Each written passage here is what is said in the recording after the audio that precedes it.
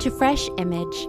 Fresh Image is a nonprofit Catholic ministry committed to providing individuals and communities with resources to facilitate the full flourishing of the image of God in each and every single human person.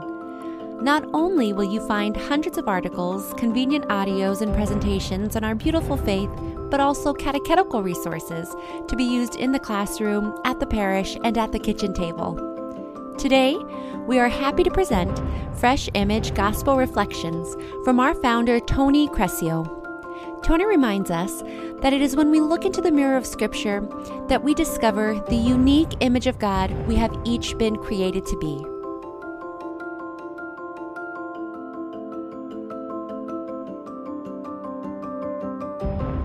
My dear friends in Christ, last weekend we reflected upon Christ's desire to be identified with the human family.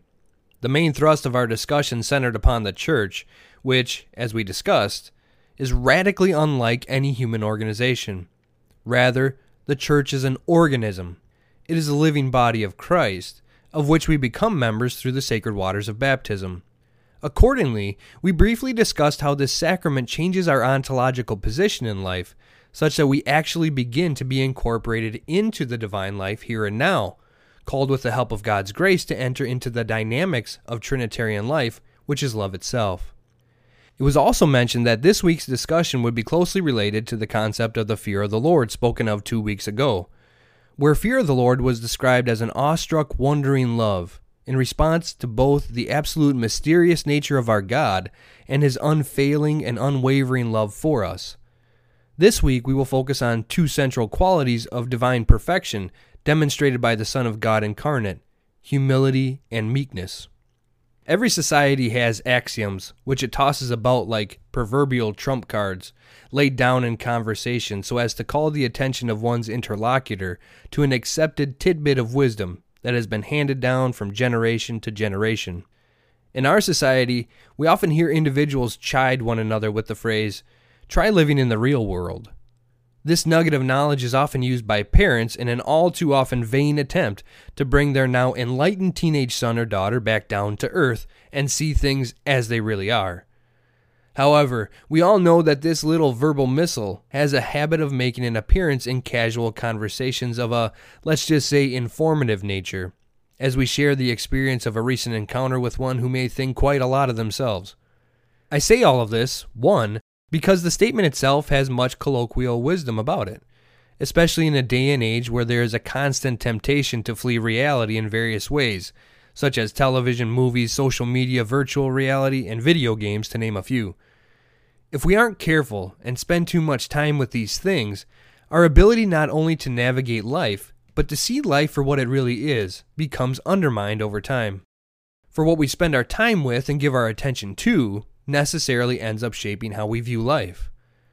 This is especially important for human creatures who have had a difficult time maintaining a realistic view of reality and ourselves from almost the very beginning, since the fall of our first parents. Secondly, I bring it up in order to point out that what people usually mean by this has very little to do with reality itself. Take, for example, the exchange between a parent and child, where this phrase makes an appearance. What the parent likely means is that their child will one day have to learn how to provide for themselves and become a responsible, independent, and self-sustaining individual. Such a sentiment is, no doubt, a core virtue of the traditional American spirit. And while there is a great dignity in the ability to work hard and care for one's responsibilities, at bottom, the idea is utterly fantastical. The American dream of the self-sustaining and independent individual has always been and will forevermore remain such an element of fiction. And today even these values have become distorted, such that many talk of their lives as projects of self-creation, which is itself a denial of one's creatureliness and a claim of self-deification. Such a sentiment, in other words, reflects an understanding of life where each is one's own absolute authority. Each is one's own God, and this is no exaggeration. I say this not to trample upon the country I call home, especially so soon after celebrating the birth of our nation. I love this country, And while it certainly has its flaws, I believe the principles upon which it was founded, as articulated in our founding documents, are unmatched in the history of human civilization. Nor do I mean to suggest that this is solely an American problem, though I do find it quite ingrained in our collective mentality. It is rather a problem of the fallen human creature, as already stated. We simply fail to acknowledge the basic fact that we are creatures. This is one of those beautiful principles our country was founded upon, by the way. The Declaration of Independence declares, "We hold these truths to be self-evident, that all men are created equal, that they are endowed by their Creator with certain unalienable rights, that among these are life, liberty, and the pursuit of happiness." It was self-evident to our founders that we are creatures. Is it for us today? Christianity pushes this even further in its teaching, based as it is upon divine revelation and not natural law, as the country's founding documents are. Not only are we creatures, but we are creatures created in the image of God, and therefore designed by the Creator to be vessels of the divine life. Consequently, Christians also believe that apart from participatory communion in the divine life, the lives we live are something less than real, less than the fullness of life we were created for. The reason we fail to recognize this is a failure of the imagination, but not of an overactive imagination, as one might assume. Instead, the source is a narrow and sluggish imagination. In what may seem a bit of irony, the virtues of humility and meekness are actually the foundation of a robust imagination. This is a reality that our readings for today make clear to us. The imagination is essential for understanding what Jesus teaches us in our gospel reading for today from the 11th chapter of Matthew's gospel. In fact, his words are carefully constructed so as to awaken the imagination of his listeners, then and now. This becomes clearer when we realize that Jesus is drawing heavily upon the Old Testament in his message. Our first reading for today from the book of the prophet Zechariah provides the most obvious example. The passage ought to sound familiar to us, as we heard a portion of it quoted by Matthew in the processional gospel used on Palm Sunday, specifically the verse which reads, "Rejoice greatly, O daughter Zion! Shout aloud, O daughter Jerusalem! Lo, your king comes to you, triumphant and victorious is he, humble and riding on a donkey, on a colt, the foal of a donkey." Hearing the verse over again is beneficial, as it provides us with an example of the sort of imaginative malaise we suffer from. Upon hearing the verse, if you are familiar with it at all, your first assumption is probably something along the lines of, "Yeah, sounds like Jesus to me, makes sense." But in making such an assumption, the intended shock value and the sense of wonder that the evangelist is attempting to convey is immediately lost. The reason for this is that when used in its original historical context, the words of the prophet made perfect sense, as at that time, royalty would have indeed ridden on donkeys. However, by the time Jesus mounted a donkey and rode into Jerusalem, it had become a simple beast of burden, and no more, having been surpassed by the horse as the preferred vehicle of choice among the royal class. So when those who heard Matthew's gospel, telling them that this man who was entering upon a donkey was a king, and that the donkey itself provided the proof, it was the equivalent of someone telling us that the President of the United States would be arriving to town in a Volkswagen Beetle. Thus, in order to understand the significance of the event, one would have to know the passage from Zechariah. A question we should ask ourselves is, how many of us do? With this much of the story, it seems as though we have gone astray in our reflection on today's gospel. However, in order to see why this is not the case, we must take a step back and consider the wider context. The passage we hear today are verses 25 to 30 from chapter 11 of Matthew's Gospel. The beginning of the chapter immediately follows the words of Jesus we heard last week concerning the welcoming of a disciple as though welcoming himself, and begins with a question posed by the disciples of John the Baptist concerning Jesus' identity. As part of his response, Jesus proclaims the greatness of John the Baptist, while denouncing the worldview of the unbelievers of his and our generation, saying, "But to what shall I compare this generation? It is like children sitting in the marketplaces, calling to their playmates. We piped to you, and you did not dance. We wailed, and you did not mourn. For John came neither eating nor drinking, and they say, he has a demon. The Son of Man came eating and drinking, and they say, behold, a glutton and a drunkard, a friend of tax collectors and sinners. Yet wisdom is justified by her deeds. Jesus then proceeds to upbraid the cities where most of his mighty works had been done, because they did not repent. Notice please what Jesus is saying. He is upbraiding the crowd for their faulty imagination. Theirs is an imagination which is weak, because it did not pay attention to the education they had received as a people throughout the generations, as to who God was and to who his Messiah would be.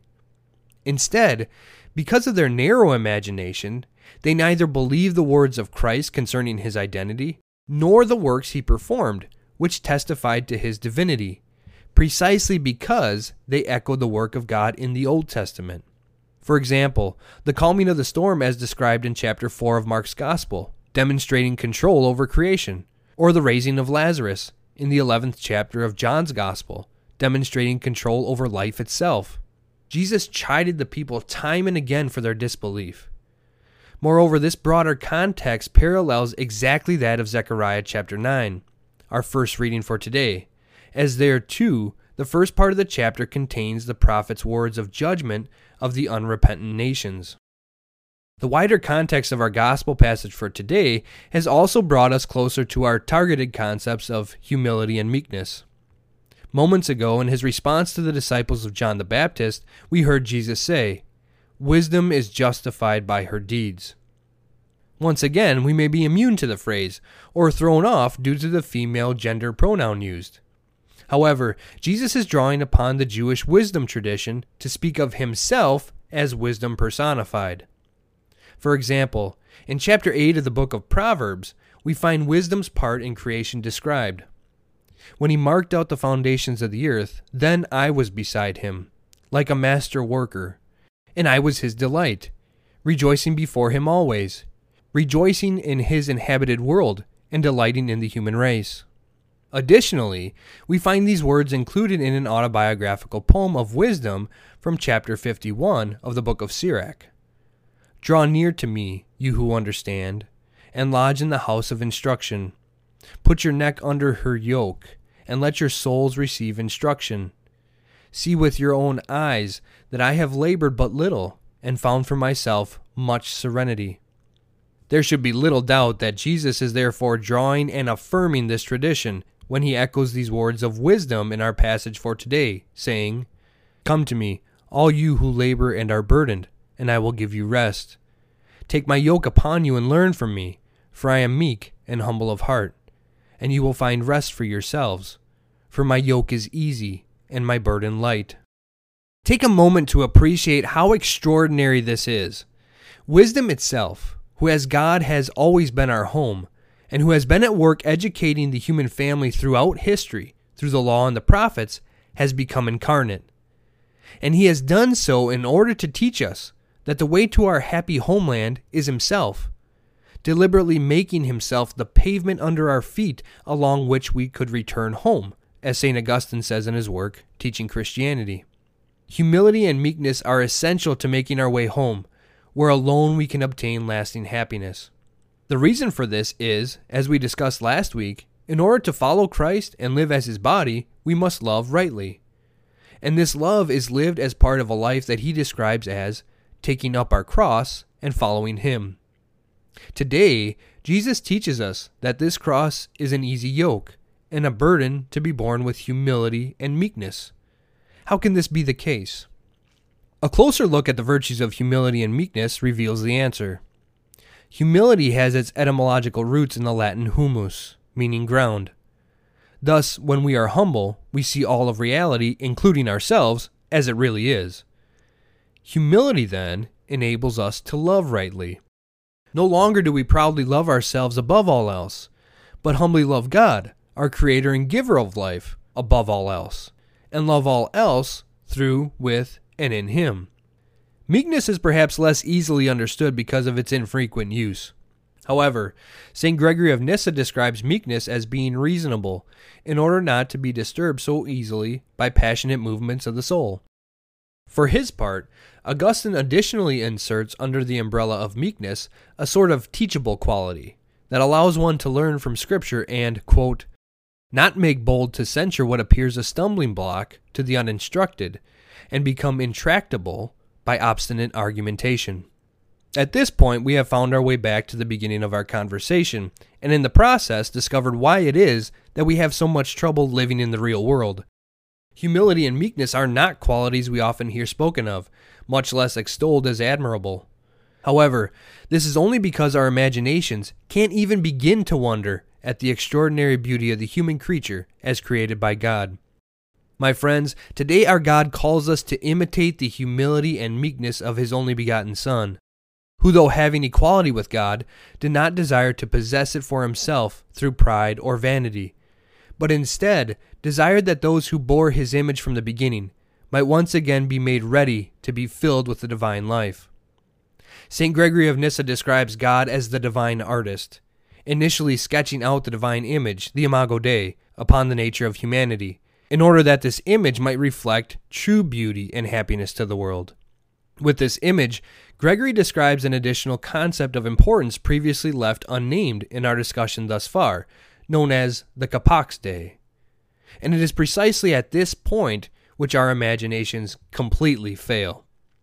The Capax Dei is nothing other than our capacity for God, our capacity to participate in the very life of God who is love, beauty, wisdom, and happiness itself. How many of us live with the idea that we are made for this in mind, I wonder? The reason we don't is that we completely lack the ability to fathom the love of our God. We don't appreciate the amazing beauty of what God created when He created the human person, a creature created for nothing less than God Himself. It is thus that the Son of God humbled Himself, so that the human imagination might begin once again to see its own beauty by seeing how much it is loved. Look around you. See the diversity. No life could possibly learn all there is to learn about the majesty of creation. It seems infinite. Now consider to yourself that it was all put there precisely so that God could walk with us for eternity, just as He did with Adam and Eve in the Garden of Eden, explaining to us how every song a bird sings and every breeze the wind blows proclaims His love for creation. Our reaction is meant to be childlike, a giggle, huge smile, maybe even a shriek of joy, as the human mind comes to recognize ever more profoundly the all-pervading love of its Creator, and that creation is itself one giant love letter to the human family. Today, we are called to receive it and live in it the way we were intended to, with childlike humility and meekness. This is the world as it was created to be by our Creator. This is the real world.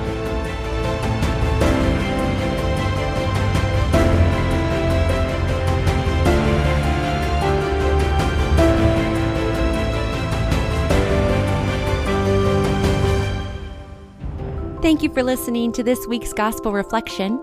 For more resources, please visit us at freshimage.org. And remember, when you live a fresh life, you will be a breath of God's fresh, life-giving air to the world.